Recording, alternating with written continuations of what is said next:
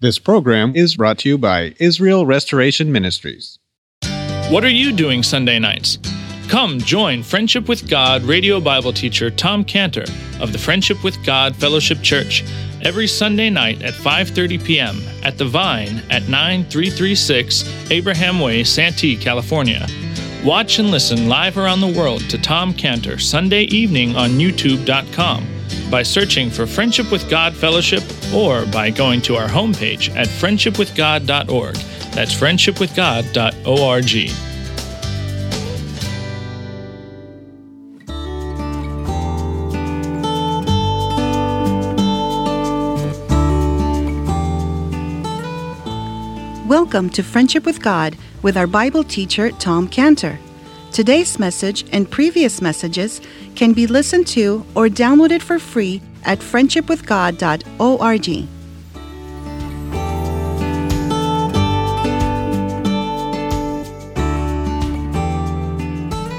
One of my daughters was pregnant with our first grandchild.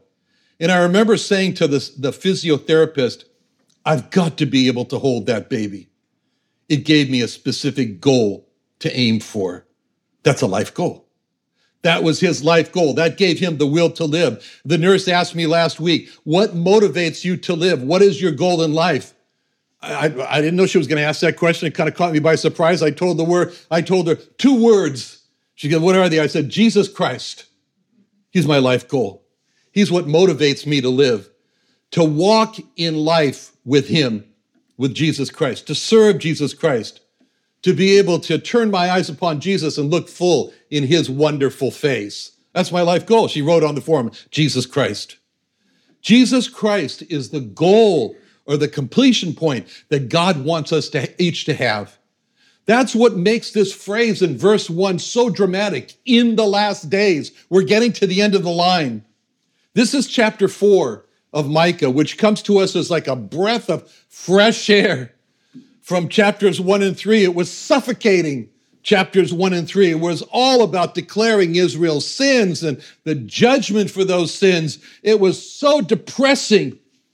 But now comes what happens to the Jewish people after the storm has passed. The storm has passed with this period as we're getting to, as it starts off in the last days. And it's wonderful. It's wonderful. We've been longing, we've been hoping in this book to come to this chapter because we're waiting.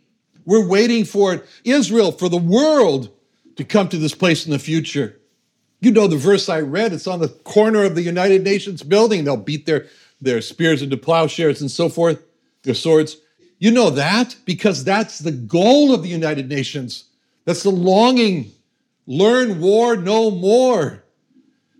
As we are in the middle of a Ukrainian war.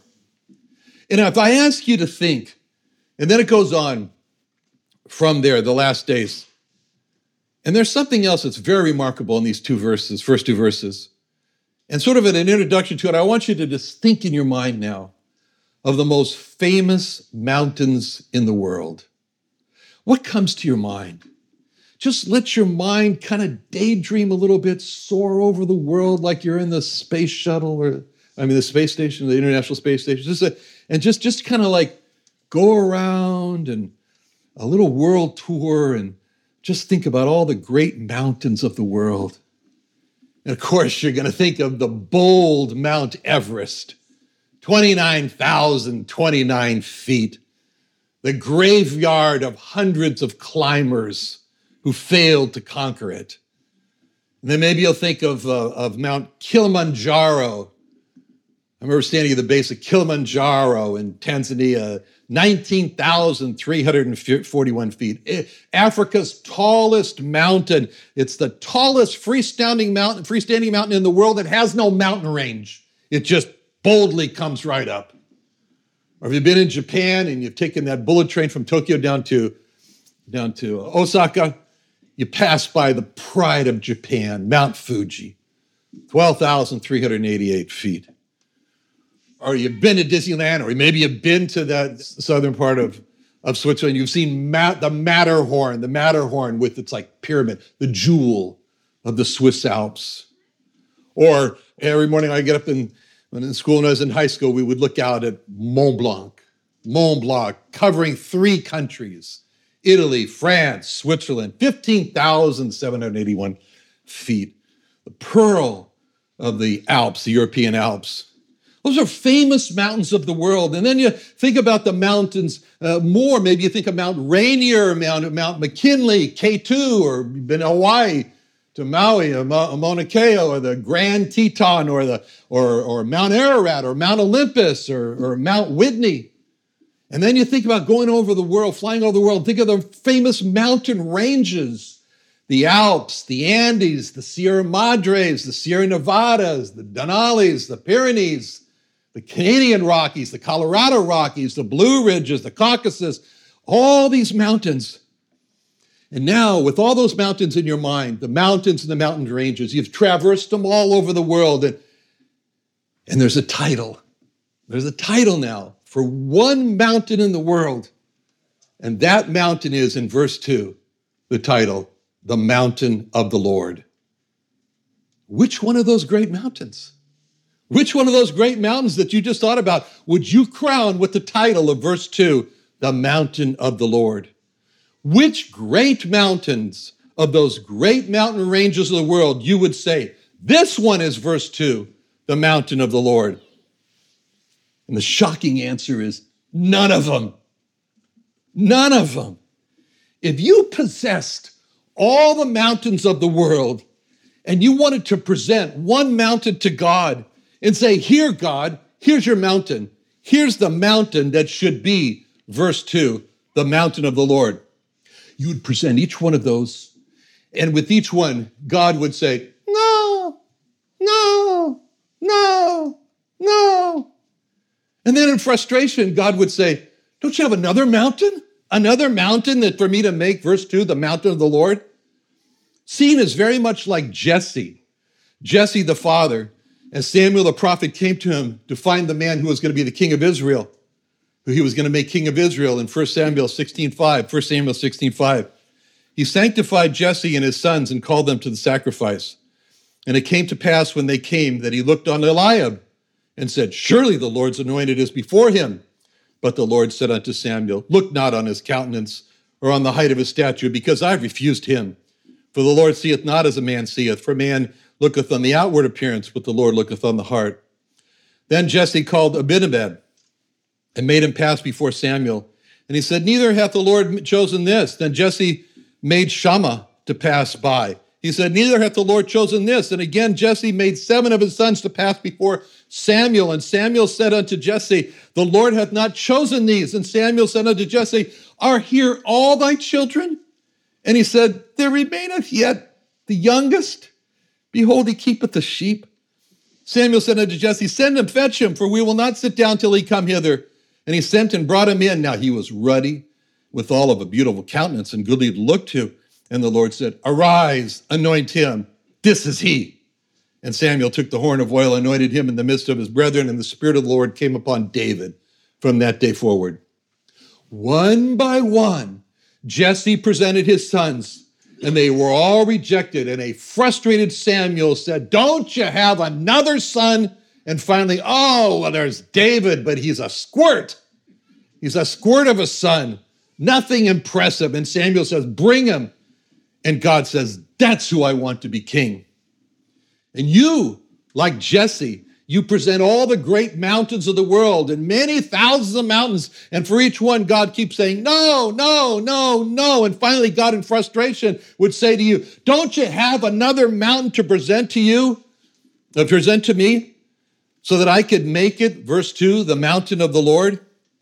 And you'd remember, oh yeah, there's this one mountain, but it never made the list. And you'd say, there's one mountain, but it's not even on any of my list. I really wouldn't even call it a mountain. It's just a hill. It's only 2,510 feet. It's really a squirt of a mountain. It's called Mount Zion. And God says, that's it. That mountain that you call a squirt of a mountain, Mount Zion, that will be, verse 2, the mountain of the Lord. And you and I both would say, Mount Zion? Really? Really, God? You want that Yiddish schmutz of a hill called Zion to be the most important mountain in the world? The Mount Zion is to be, verse 2, the mountain of the Lord? And God would say, that's right. And don't you call my mountain a schmutz. Mount Zion is the most important mountain of the world. Mount Zion is, verse 2, the mountain of the Lord. And we'd stand back in shock and we say, I guess I really didn't know God. Who is God? Who is God that he should pass up all those great mountains of the world and choose Mount Zion to be the one and only, verse 2, mountain of the Lord? And the fact that God chose that title for that little lowly Mount Zion over all the other mountains of the world, it teaches us so much about God. It teaches us that Jesus is God. And Jesus said about himself in Matthew 11:29, I am meek and lowly in heart. Just like Mount Zion, if it could speak, would say, I am meek and only 2,500 feet, barely to be compared with the class of Mount Everest at 29,000 feet. That's why God chose Mount Zion. When Jesus came triumphantly into Jerusalem on Palm Sunday, he didn't come in a great white stallion, but he came, Matthew 21:5, tell ye the daughter of Zion, behold, thy king cometh unto thee meek and sitting upon an ass and a colt, the foal of an ass, a young donkey. That's why God chose Mount Zion. The history of God becoming a man named Jesus, summed up in Philippians 2:5, Christ Jesus, who being in the form of God, thought it not robbery to be equal with God, but made himself of no reputation and took upon him the form of a servant and was made in the likeness of men. And being found in fashion as a man, he humbled himself and became obedient unto death, even the death of the cross. God became a man of no reputation, a servant man, a humble man, a man obedient to death, a man obedient to the crucifixion. God became, Isaiah 53:3, a man of sorrows and acquainted with grief. That's why he chose lowly Mount Zion. God became a man who, Isaiah 53:5, was wounded for our transgressions, bruised for our iniquities. The chastisement of our peace was upon him, and with his stripes we were healed. That's why God chose lowly Mount Zion. God became a man who endured the agony of Isaiah 53:6, the Lord hath laid on him the iniquity of us all. That's why God chose lowly Mount Zion. And in this mount, we see a sight that's unbelievable. In verse 2, many nations shall come and say, come, let us go up to the mountain of the Lord and to the house of the God of Jacob, and he will teach us of his ways, and we will walk in his paths, for the law shall go forth out of Zion, and the word of the Lord from Jerusalem. Now come many people flowing to the mountain of the Lord in a robe of spotless white. Like we just sung, he shall greet me where no tears shall ever fall. And they're coming to the mountain of the Lord, to Mount Zion. The scene is wonderful. Just like the hymn, For All the Saints, which has a stanza that so beautifully captures this scene in verse 2. From earth's wide bounds, from ocean's farthest coast, through gates of pearl streams in the countless hosts, singing to the Father and Holy Ghost, Alleluia, Alleluia. Can't you just picture that? Can't you just see those countless hosts from earth's wide bounds and from ocean's farthest coast? They're coming to Jerusalem. They're coming to Jerusalem. They're coming to Mount Zion. They're coming to Mount Zion. They're coming. And as they're going, we're marching to Zion. Wonderful, beautiful, beautiful Zion. We're marching onward to Zion, the beautiful city of God. And as they're coming, they're inviting others to come with them. And as those many people from all over the world are coming to God in Jerusalem, they're coming to a temple. And they're saying, we're going to the temple. And they said, and people said, what's the name of the temple? What's the name of the temple? And they chose a name. They chose a name for the temple. It's the name of God. They chose the name for God that they're coming to. And the name of God, they didn't just call God the God. We're going to the temple of the God of Abraham. Abraham, the father of faith. They didn't do that. They didn't choose to call God the God of Isaac. We're going to the temple of the God of Isaac. Isaac, the stable man who loved God. They didn't do that. They didn't choose to call God the God of Joseph. Joseph, I love Joseph in the Bible. I was reading that passage when our second born was born. I said, his name shall be Joseph. But the faithful servant of God, they didn't choose that. They didn't choose to call God, we're going to the God of Moses. Moses, the friend of God. They didn't choose that. They chose to call God the God of Jacob. Jacob, the rebel who ran away from God. Jacob, the stubborn man. Jacob, the real man of troubles. Jacob, the man who wrestled with God. They chose to call God the God of Jacob because Jacob was also the broken man with his thigh out of joint. Jacob was also the man who clung to God and would not let God go until God blessed him. Jacob was also the one who saw God face to face, and he was saved and named the place for all eternity, Peniel, face of God, as he said, for I have seen God face to face and my life is preserved. Of all the people in the Bible, those many nations identified with, it was Jacob, the stubborn man who was broken one night and who became the man who was clinging to God and the man that God saved and the man that saw God. That was who they identified with, Jacob. They will see themselves like Jacob, a rebellious, stubborn man who was broken and saved by God and now clinging to God. And we want to come, they say, we want to come like that man did. We want to come to God like Jacob. We want the God of Jacob. And isn't that a description of all of us? Isn't that a description of all of us, rebellious, stubborn, whom God broke and saved, and now we just cling to Christ? Don't we all do that? Don't we all identify with Jacob?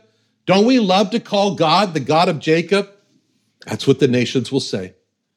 And when they come to the God of Jacob, they have one desire. Verse 2, he will teach us of his ways. They know they need to be taught. They know they need to learn about God. They need to learn how to live a life of walking with God, how to identify and detect the roots of sin in the heart, how to root out those weeds out of their lives, how to confess their sins, how to be forgiven, how to be cleansed from their sins, how to grow in Christ, how to please God with their lives, how to worship God, how to serve God, how to pray, how to die with a vibrant hope of heaven. I say, we need to learn. We need to be taught. He's going to teach us. He's going to teach us. They know they have so much to learn. They're coming to God to learn when they say in verse 2, he will teach us. Woe to the person who thinks he's arrived and is finished with the teaching. Woe to the person who thinks he knows it all and is finished with the learning. Woe to the believer who thinks he's been a Christian for so long, longer than the paint on the wall, that he's heard it all, he knows it all. Woe to the believer who doesn't see that he is in desperate need to learn like all these nations. Woe to the believer who's not teachable. These people in verse 2, they come to God wanting to be taught. And for them, learning is not a sterile memorizing of some cold catechism. For them, learning is not just a memorization of scriptures. For them, there's something very special about their learning, and it's all wrapped up in who's going to teach them. And they're so excited to learn because of the who's going to teach them. They say in verse 2, he will teach us, the God of Jacob. It makes all the difference in the world to come to the Bible and open it with a prayer that says, Lord Jesus, teach me, show me, guide me, instruct me, open my eyes. And then after having been instructed in the Bible, then to pray, Lord Jesus, thank you for showing me. Thank you for guiding me. And they come to learn from Christ himself, just like God said that he would do in Proverbs 123, turn you at my reproof. I will pour out my spirit unto you. I will make known my words unto you. And that's where God starts with us, with a reproof. A reproof is God putting his finger in the area of our lives that's not right and needs to be right. And that's what real learning is all about. That's the real value of the Bible. The Bible is 2 Timothy 3:16. It's all scripture given by inspiration of God and is profitable for doctrine, for reproof, for correction, for instruction in righteousness. The value of the Bible is doctrine, reproof, correction, instruction. Doctrine, what is right. Reproof, what is not right in us. Correction, how we can get right. Instruction, how we can stay right. That's the Bible. And they know what they want to learn from Jehovah Jesus, and it is in verse 2, he will teach us of his ways, They want to know the ways of God.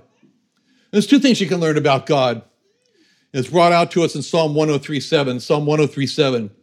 He made known his ways unto Moses, his acts unto the children of Israel. It's one thing to learn about the acts of God. How many plagues were there? Which ones came first? Can you name them all in order? Can you recite the words, all the books? It's one thing to learn about the acts of God. Israel only knew the acts. That's what God did. The act of God when he created man. The act of God when he destroyed the world in a flood. The act of God when he gave the 10 Commandments at Mount Sinai. Those were God's acts. That's what he did, and Israel knew that. But no, Moses went beyond that, and he knew the ways of God. That's the why God did what he did. The way of God was why God created man, why God made you and me, which is to have a close union with him through Jesus Christ as our bridge to God. The ways of God are why God destroyed the world in a flood. That's the reason why God was so hard on sin. Shows how holy God really is. The ways of God is why he gave the law to man. That's the purpose of the law, to show us how far we are from God and how much we need Jesus Christ. These people were not coming to learn what God did. They were coming in verse 2, he will teach us of his ways. And all these people, they were coming with a commitment also. And the commitment was, in verse 2, we will walk in his ways. They're wanting a change in their lives. They're tired of a life of being far from God. They're tired of loneliness. They're tired of that underlying fear of what's going to happen to them next in life. They're tired of the uncertainty of whether they're really going to go to heaven or not. They're tired of suppressing the guilt and the shame for what they know they've done that's wrong. They're tired of restlessness, no peace inside. They have temporary pleasures. Yeah, they have temporary thrills. They have excitement, but deep down, there's no real peace. There's just this restlessness, and they're tired of it. They feel like the restless sea of Isaiah 57:20. The wicked are like the troubled sea when it cannot rest, whose waters cast up mire and dirt. There's no peace, saith my God, to the wicked. They're tired of it. They're tired of the no peace. They're tired of faking it by saying, I'm good with God, when deep down they really know that they don't know what God thinks about them. They're tired of their mind that loves sin and that passive aggressive war against God.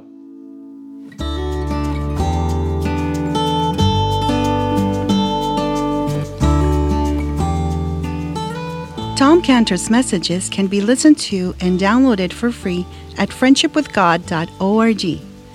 For other free resources, email us at tomcantor@friendshipwithgod.org or call us at 800-247-3051. Join our live services on YouTube by searching Friendship with God with Tom Cantor every Sunday at 5:30 p.m. Pacific Standard Time.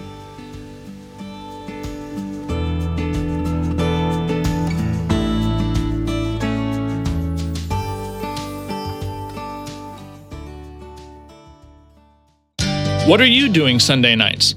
Come join Friendship with God radio Bible teacher Tom Cantor of the Friendship with God Fellowship Church every Sunday night at 5:30 p.m. at The Vine at 9336 Abraham Way, Santee, California. Watch and listen live around the world to Tom Cantor Sunday evening on YouTube.com by searching for Friendship with God Fellowship or by going to our homepage at friendshipwithgod.org. That's friendshipwithgod.org. This program is brought to you by Israel Restoration Ministries.